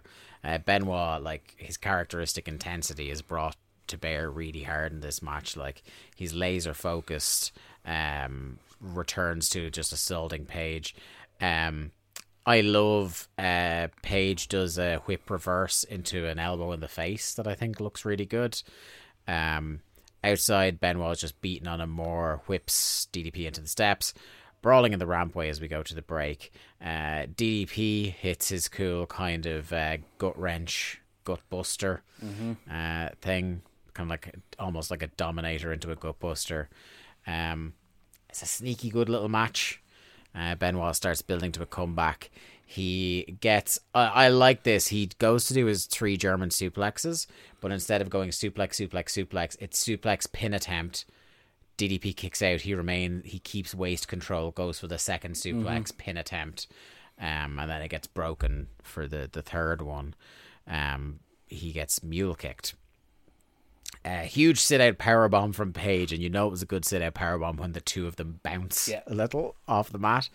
He signals for the Diamond Cutter, but Benoit reverses into a backslide and nearly gets him. Great spot. And then, and this is one of the things that always got me in Benoit matches I loved is when he does like a move or a pin attempt that doesn't go his way and he immediately rolls into a crossface. Yeah. I think just staying on him. It was the spot early in the match. I always loved that somebody throws a lariat and he just fucking falls into the crossface. Yeah. That was always a fun spot. As soon as he gets the crossface in, Bam Bam comes out to interfere, and then Rick is in hot pursuit. Flair joins the beating, and then we get what I think was, like, in their heads, a better idea than it was executed, which was a Diamond Cutter Greetings from Asbury Park combo. Yeah, I don't think it's something that sticks around. No, because it was never given. It was never given a name. First of all, that's how you know it doesn't last. And secondly, it's one of them that the moves just don't work as a tandem. No. Heel stand tall, and then we get to our main event, which is Buff Bagwell versus Randy Savage, accompanied by Gorgeous George, Medusa, and Miss Madness. Bit of deja vu here. Yes. This is what it is. Mm-hmm. You know, it's nothing special. I think since we talked about how man carries himself like a star and everything like that, but I think it is very apparent since his most recent injury that Savage is washed. Oh, he's done, yeah. There was still a little bit of juice in him before that last injury. There was, because right when he got injured is when he had just started to side with the Wolfpack. Yeah. And I do think Savage's injury and Hall's personal problems definitely played a part in derailing whatever they had planned for the Wolfpack in 98. Yeah. I think at this point Savage is still trying to figure out what exactly he can and can't, what his body can yeah. Can get through. He's still trying to figure out why he doesn't like Kevin Nash. Well, that as well. But I do think I think you can see he still wants to be the Randy Savage of old, but he just can't. And I do think he and the company do a good job of incorporating the women into the act and kind of using a smoke and mirrors routine to kind of hide just how washed Savage is at this point. Yeah. He definitely needs them as a crutch. Whereas like they would have before been like the nice kind of like extra bonus to the act. I don't think he can put together a match at this point that he can do that doesn't show how badly washed he is without these three. I do think the women add to the act, and I don't hate the updated Randy Savage the way a lot of people do. Like you ask people, and a lot of people aren't fans of the 1999-2000 Randy Savage. I remain bullish that the thing I'm disappointed in about the new Savage is just that he's sticking with the same gear all the time now. It was like one of my favorite things about him was how he was changing his gear like to different ridiculously expensive gear every 5 minutes. Well, look, that's something we always put him over for, was the amount of money he spent on gear had to have been just extortionate, because he always had the best NWO gear. But yeah, like right now, it's just not clicking. Like I say, he came in with... Well, I imagine his fucking knee is clicking a whole bunch. He came in with the whole what's the story with him and DDP thing. Now it's why exactly does he hate Nash? It's not for the title, because he never really talks about being champion. It's just a little bit too confused for my liking. Yeah, I didn't like this. I didn't like it last week, and I don't like it this week. Yeah, true. the women are repeatedly interfering again. Like we said, this is just a staple of the Randy Savage match now. I will say, in a feat of, I think, last week we talked about how Medusa was doing very little physically, and somehow her top was exploding on her. Whereas in this match, Nora, in full pageant dress, manages to do a drop kick. A missile drop kick off the top, yes. Yeah, incredible. And then one of the what the hell is this even moments where we're outside the ring and Savage is out of control again, and Nick Patrick's response is to pick up a chair and wield it at Savage. Yeah, so Savage sets Bagwell up in the tree of woe, and he gets out of the ring and starts pulling on Bagwell's neck. So he's kind of like bending him in half around the turnbuckle kind of thing. Yeah. This leads to a DQ, which is never actually specifically told as a DQ. Yeah. But Gorgeous George then gets into the ring and starts kind of pushing further on Bagwell's neck from within the ring. Yeah. And like you say, Nick Patrick's hilarious response is, I'm going to pick up a chair and threaten this madman. Yeah. He's easily disarmed, though. Savage is threatening fans. He's really mad. The security comes in to protect Buff, and this is how we go off the air. And it is pointed out, to make it just extra poor taste, that they do a Buff Bagwell neck injury angle in the same building that he actually broke his neck. Fucking hell. That hadn't twigged with me. They mentioned it earlier on in the show as well. Yeah. They're like, oh yeah, this is where Buff Bagwell had his awful injury. And they go and do that in the main event. This fucking This company, to me man. is like where you want to do the The redemption. him having a triumphant performance. Let him beat, I don't know. Does Rick Steiner Sting really need a TV title? No. Could you not just put the TV title on Buff? Even just have him get a big win against, so it doesn't even have to be a title. Just have him book the same match where someone's working on his neck and have him overcome it and win. And that's a great, you're trying to get Buff over as a babyface now. That's a fantastic story to tell, is that he came back and fought the ghosts of this injury and he won, and he's the stuff. Yeah, that's the end of Thunder episode 64. Lee, hit me with your overall thoughts on this show, and your winners and losers, if you please. I think it's a pretty noteworthy show. A lot happens. Yeah, I think it's one of the not in terms of in-ring quality, but just in terms of stuff to talk about. And in '99, during this car crash TV peak, I think if you're tuning in, you're happy with what you got. Yeah. On a Thursday night, you're happy with the choice you made. I think we were told a lot of what had happened on Nitro, where obviously things change by the week at this point. Yeah.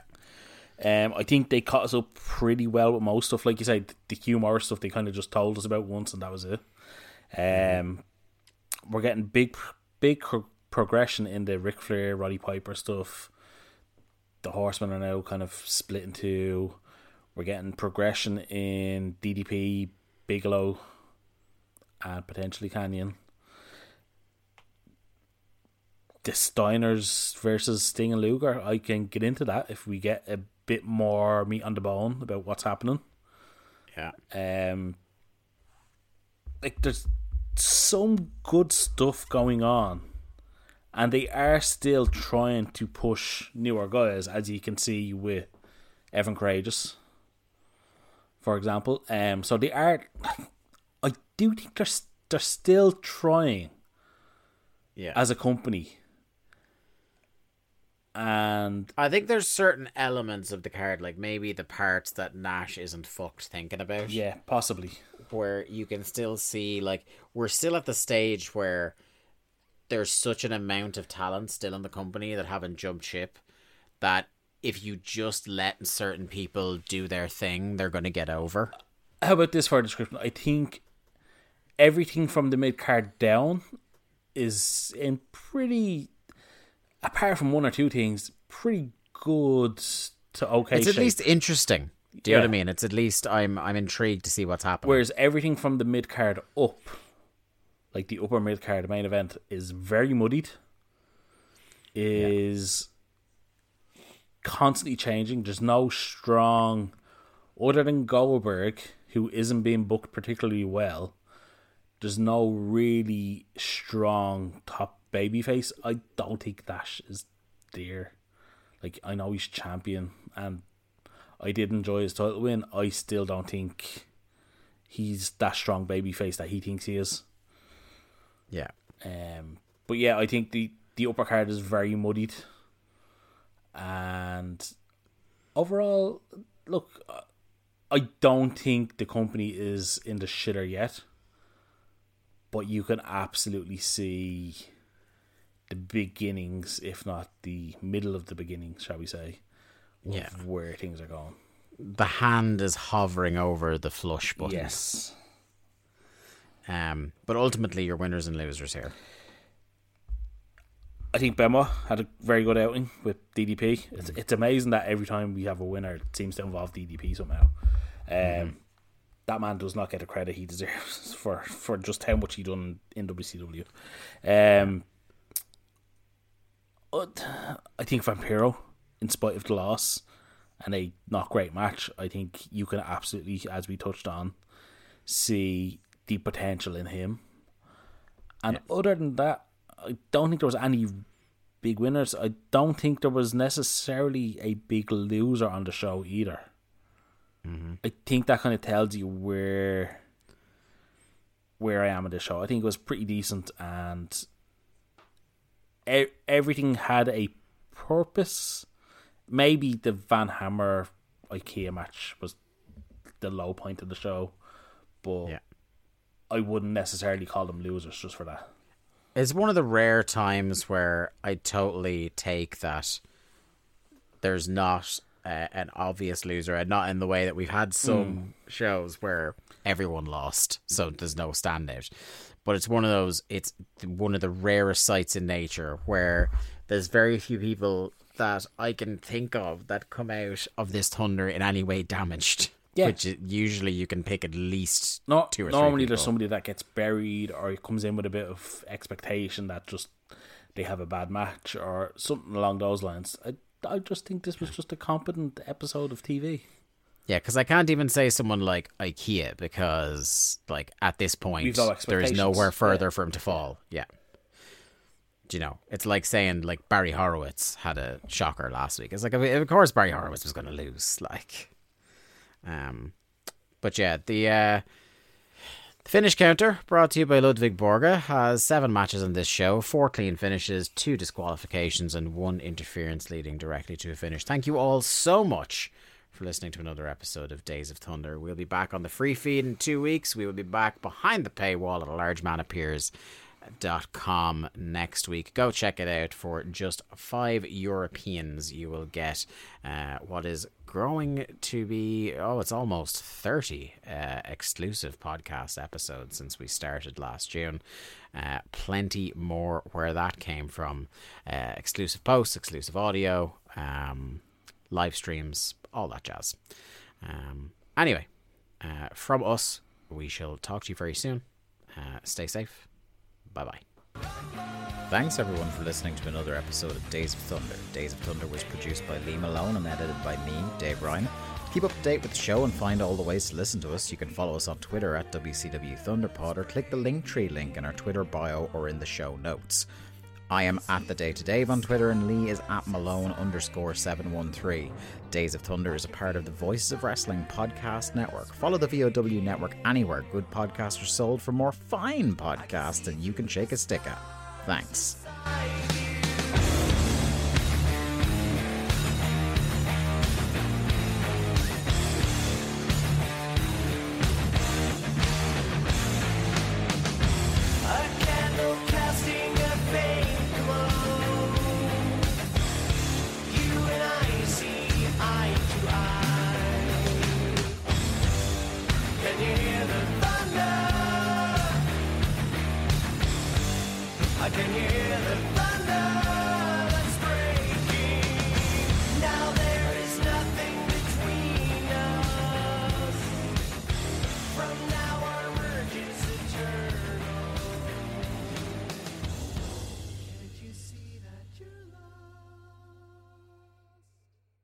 Music. It's not just part of our daily lives, it's part of our wrestling fandom as well, and it has been for decades.